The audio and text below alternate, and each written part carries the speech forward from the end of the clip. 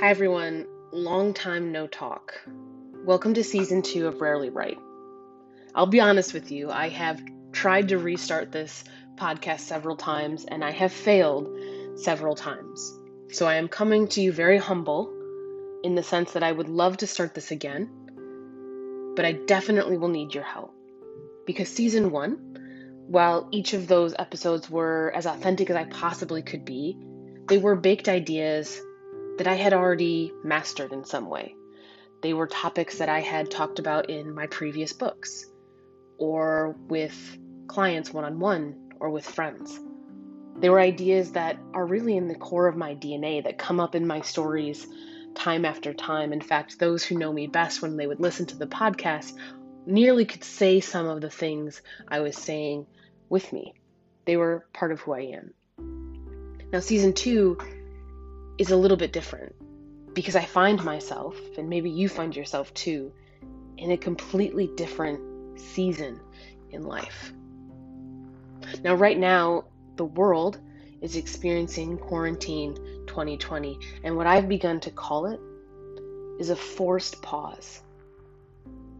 We've been forced to pause our lives, and that has manifested inside of us in different ways. Some people have lost their jobs. Some people have had to transition what their job looks like. Some people's anxiety has accelerated to a whole different level. Insomnia is on the rise. Depression is pulsing through so many individuals' veins. Extroverts are being forced to live like introverts, and introverts have folded deeper inside themselves. For me, a forced pause has caused me to stop running. And that may seem like common sense to you, but for a professional runner of issues, it has been incredibly difficult. You see, how I have always handled trauma, I'm learning, or pain, or hard decisions, is to make an absolute decision, right or wrong, and run as fast as I can to the next one, never thinking about the opportunity to turn around, never thinking about the chance that even though it's not what you want, you don't have to keep committing to it day in and day out and keep chasing after it just because you said you would. I've had to learn that a pause also gives you an opportunity that you eventually take to turn around and to look back. And in doing so, being crippled by the reality that you're not on the right road at all. So when we come into season 2, I'm not coming to you in a quote unquote authoritative figure. I don't have these ideas well baked. I am not in a healed place. Instead, I'm coming to you honestly and openly to say, can we learn together?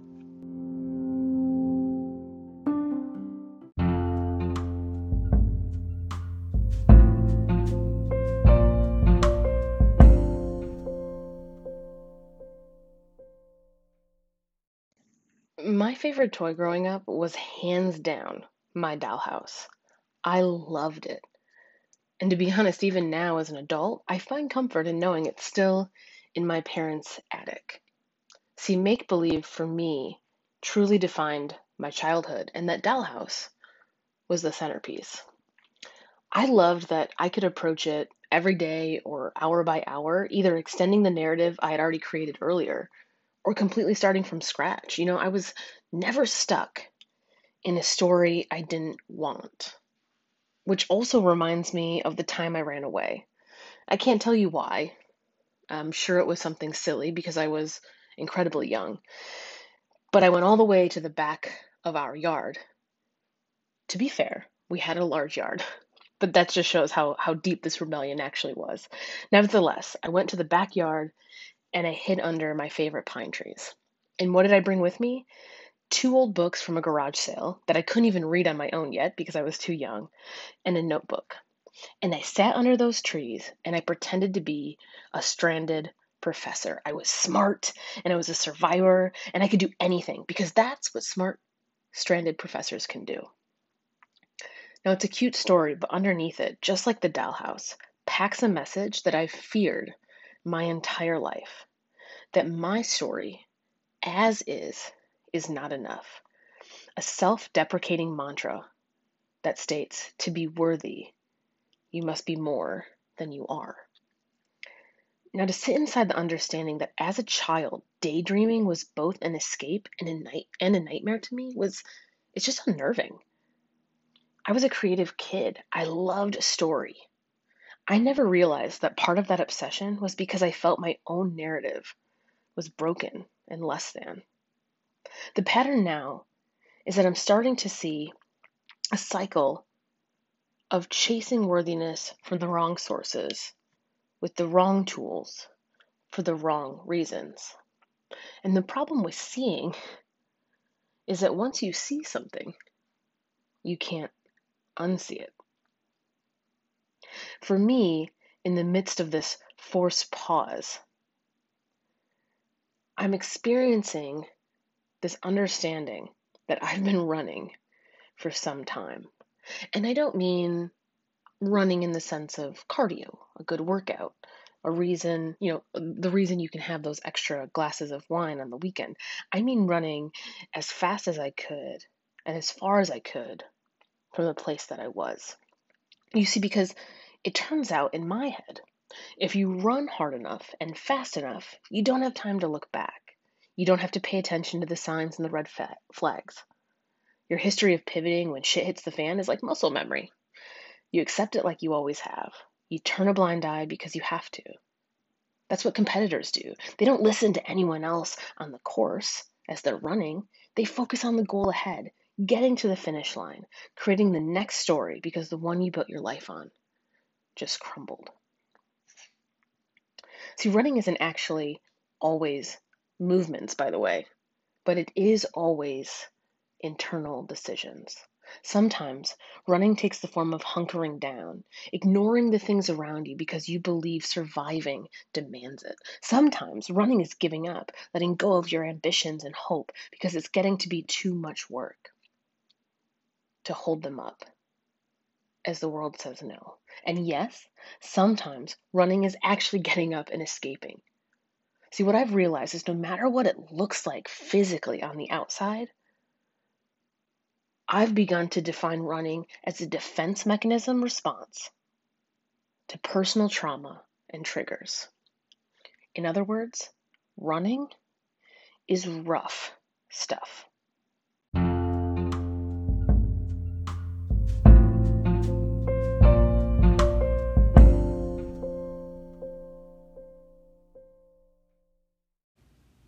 In this forced pause that we're inside of, I find myself in deep contrast. And I wonder if you are experiencing this at all. There's part of me that's almost relieved that I have to sit here and experience all the things that I've been running from, to actually process and work through what it means to feel, what it means to heal, what it means to go through the anxiety and the depression.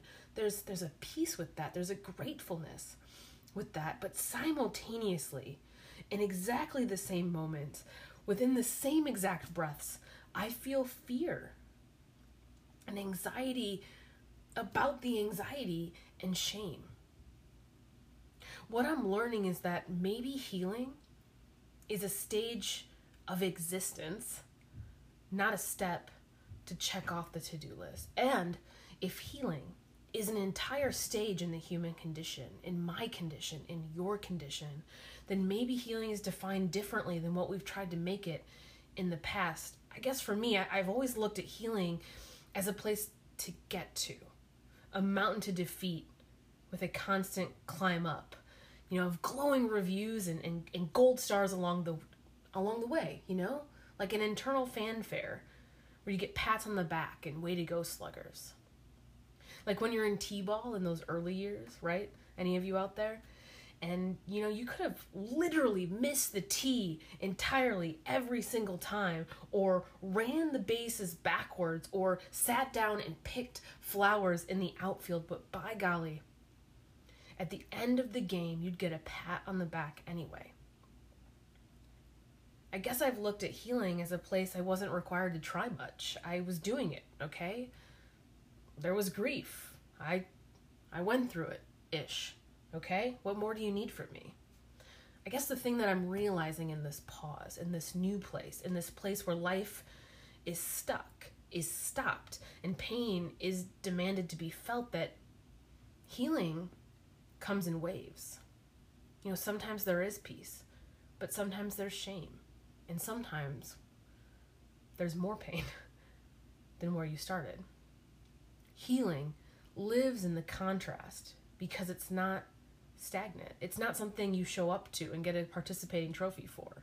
Healing is a different kind of sport entirely, one that doesn't happen without surrender to it, without an active willingness to get down into the trenches and dig up the junk you've been burying one by one. What I've learned is healing is a choice. In this stage of life, in this season of pause, in this podcast season 2, I'm choosing to heal. I'm choosing to process what healing looks like. I hope that you'll choose to join me in that journey. This is short today, I know that, but podcasts will begin coming out every Tuesday. I don't know what this journey is going to look like. I'm a little anxious about that, but I hope that you'll be willing to dig in as well. Hey, welcome back. It's Rarely Right. We're in season 2. If for any reason you missed the first episode of season 2, feel free to go back. If you don't feel like going back, feel free to push forward with us. Last week was just an intro. I did notice there was a lot of sound issues, which is really weird because I did the recording all in the same spot, and yet the sound goes in and out. So working on that, I apologize for that.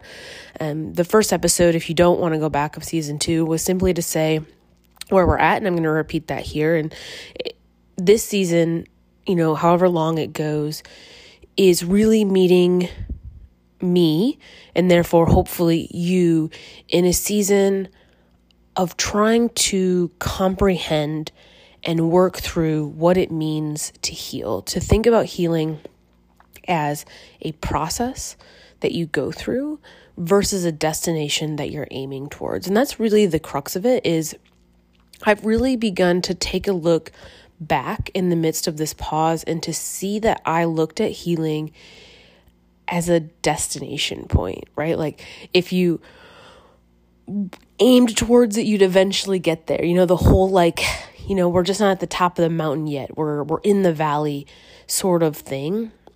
And I took it too deeply to heart, right? It was almost as if healing was going through the motions. You felt the pain, you ached, you let time happen, and eventually you'd get there and you'd get the gold star and you'd get through it. And in reality, especially when you finally pause and look back, is you can be running on a treadmill, or you can just be burning a hole in the ground, or you can be blazing completely left when you should be going right, instead of actually healing if you don't pay attention and you don't actually put the energy and the right steps into it. And so my hope through this podcast and, to be honest with you, my own life healing is to understand what it looks like to stop. I almost jokingly said stop, drop, and roll, and I really apologize. But to stop and comprehend what healing physically is. And I know I keep repeating that, but I'm doing it on purpose to iterate the fact that every single one of us have gone through our own traumas in our lives, and we've all dealt with them in different ways. But what I'm realizing is dealing with them and healing from them are radically different. Dealing with them is compartmentalizing them or numbing ourselves or creating defense mechanisms like gambling and alcohol and sex and money and, things like that. It's lying to ourselves. It's becoming super overly aggressively busy. It's not getting out of bed. It's plunging ourselves into getting into the best shape of our life. It's hiding ourselves in the refrigerator to eat away our feelings. Dealing with it is not healing from it. We live in a culture right now that puts us under a microscope. With social media and how easily connective we are, we've lost connection to ourselves. And what I mean by that is we feel this pressure. I do. I can only imagine that you do, to virtually keep up with the Joneses, to paint this perfect picture. I've seen so much depression and angst and anxiety and comparatism happening because of social media, where everyone's posting their best possible case scenario pictures, and yet we're painting it as if that's their full life, right? When they post all of their perfect happy moments, when they post the picture of themselves at the perfect angle after they use the perfect app with the perfect coloring and they've made 3 adjustments, that's their life right now. And we look at it and we go, well, why am I not that beautiful? Why am I not that successful? Why am I not that happy? Why isn't my relationship that great? And we're all incredibly intelligent humans, and we know at the end of the day, we too are posting our best pictures. We too are using apps. We too are taking 20 different angles until it's right. But when we're looking at other people's and we're going through their pages, we get lost in it. We get lost in it. And we assume that we're failing. And on the same side of that, when I'm talking about the microscope and I'm talking about healing, we get caught up in having to prove we're healing falsely versus feeling our healing truly. We have to tell people we're okay. Oh yeah, you heard about that? Well, let me post a whole bunch of things about how well I'm doing in my healing process. Oh yeah, you heard about that? Well, look, I've lost 10 pounds or 20 pounds. Oh, you heard about that? Well, don't worry, I'm making it better this way. We get caught up in recreating or changing the narrative or proving that we're healing. It's an external social way to deal with healing versus the actual internal work of healing with healing.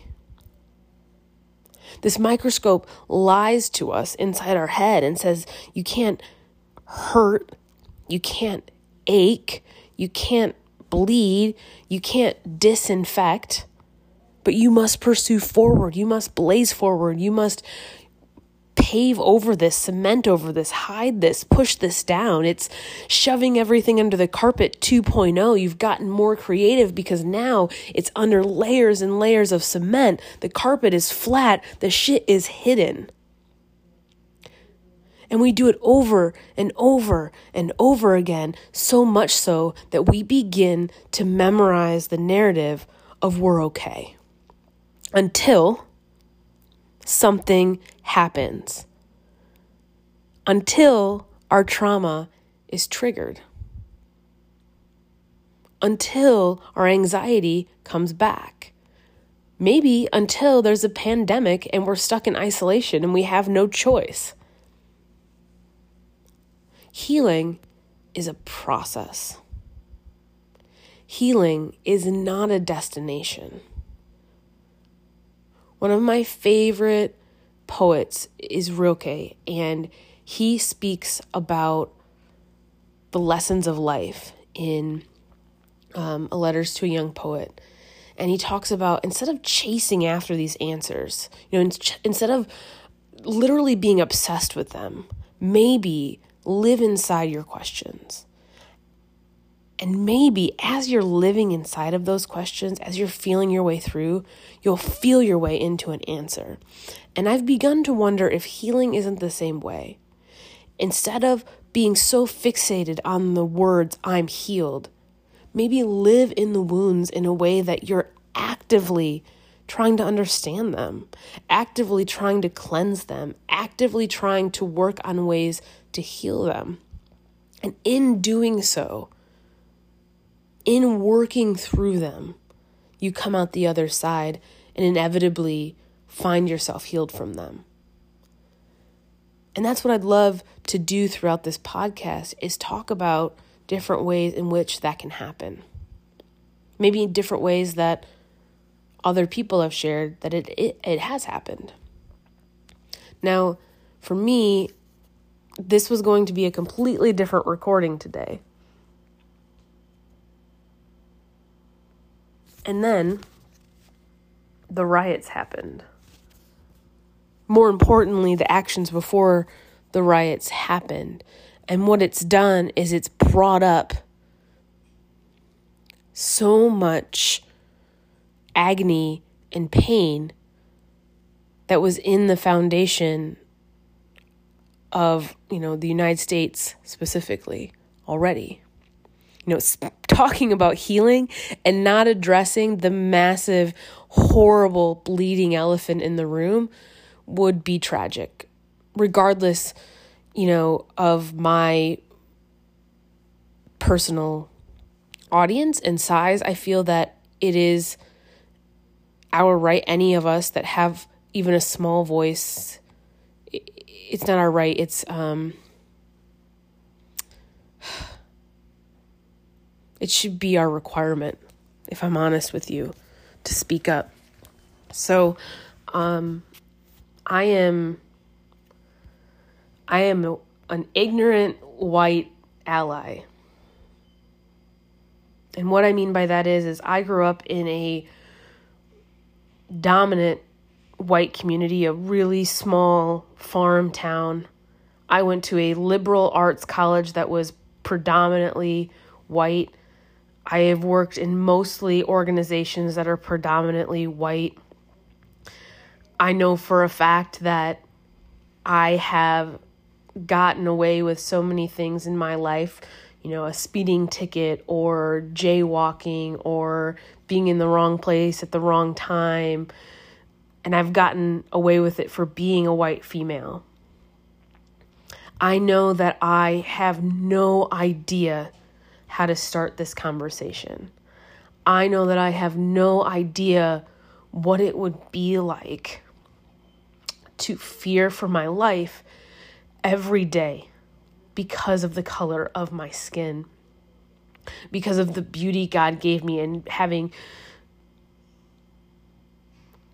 unfair circumstances handed to me day in and day out. Not because I'm not intelligent, not because I'm not educated, not because I've not been raised by a loving family, not because I'm not taking care of myself, not, hundreds of different things I take for granted every day, but simply because of the color of my skin. And I don't know what to say. I don't know how to help except to say, I'm listening. I think racism is a word that individuals like me, white individuals, especially those of us who really want to help, assume is slang against us, assumes that it's throwing dirt in our face, and it's not. I think racism is a reality. It's not something that's saying, you're doing wrong. It's saying that we are in the wrong, that we have, I'm having such a hard time because I'm so emotional. I think racism is a word that has been miscalculated in the heads of white individuals, especially progressive white individuals, who assume that it's you saying that I'm a racist. And I don't think that's it. And again, I'm a white woman who has benefited from the color of her skin and who has never had to feel the injustice that my Black brothers and sisters have. And so please know that everything I'm saying is not to say that I'm right, is not to say that I have any authority in this. I don't. My voice should be far weaker than the voices around me who have felt this, who are educating those around us. But what I'm trying to do in my platform is say that what if we put down our barriers? What if we put down our defenses and we pulled in a chair and we listened and we said, what do you mean when you are talking about racism? What if we said, what does that mean to you? What words and actions am I saying and doing that is causing angst, that is feeding the problem? No matter how small it may be to me, please explain it to me, because it is very clearly large and painful to you. I do not want to be part of the problem. I want to be part of the solution. I do not want to cause you hurt. I want to hold your hand and walk in the streets with you and help you create a problem. My challenge to all of us in the midst of what I hope is a revolution in something that should have never been part of our country and for sure should not be part of 2020 is to say, if healing is going to happen in this country, then those of us, especially starting with those of us who claim to be allies, it starts with us being vulnerable enough and willing enough and thoughtful enough and selfless enough and humble enough to say, I understand in this situation, I am not the authority. I understand in this situation, I do not know what the word racism means in comparison to you. It's saying, I understand in this situation, I am weaker. I am less than. I need to hear you and not be heard. Because I think until we educate ourselves, until we understand what we're doing that either feeds or minimizes the problem, we can't be part of the solution. Healing is sometimes being still. Healing is sometimes listening. And healing is always reflecting in and learning how we can be better. In this time, how can we be better? And to my brothers and sisters of colored skin, black, tan, what have you, I'm so sorry. I'm so sorry that this is still happening. And I'm so grateful for each and every one of you who is lending their voice to telling us what is wrong. Obviously, we're very aware of the ugliness, the deaths, but they weren't the only thing happening. And we're so grateful to you that you're sharing your voice and helping us understand all of the underlying issues that we can participate in helping create a solution once we're educated.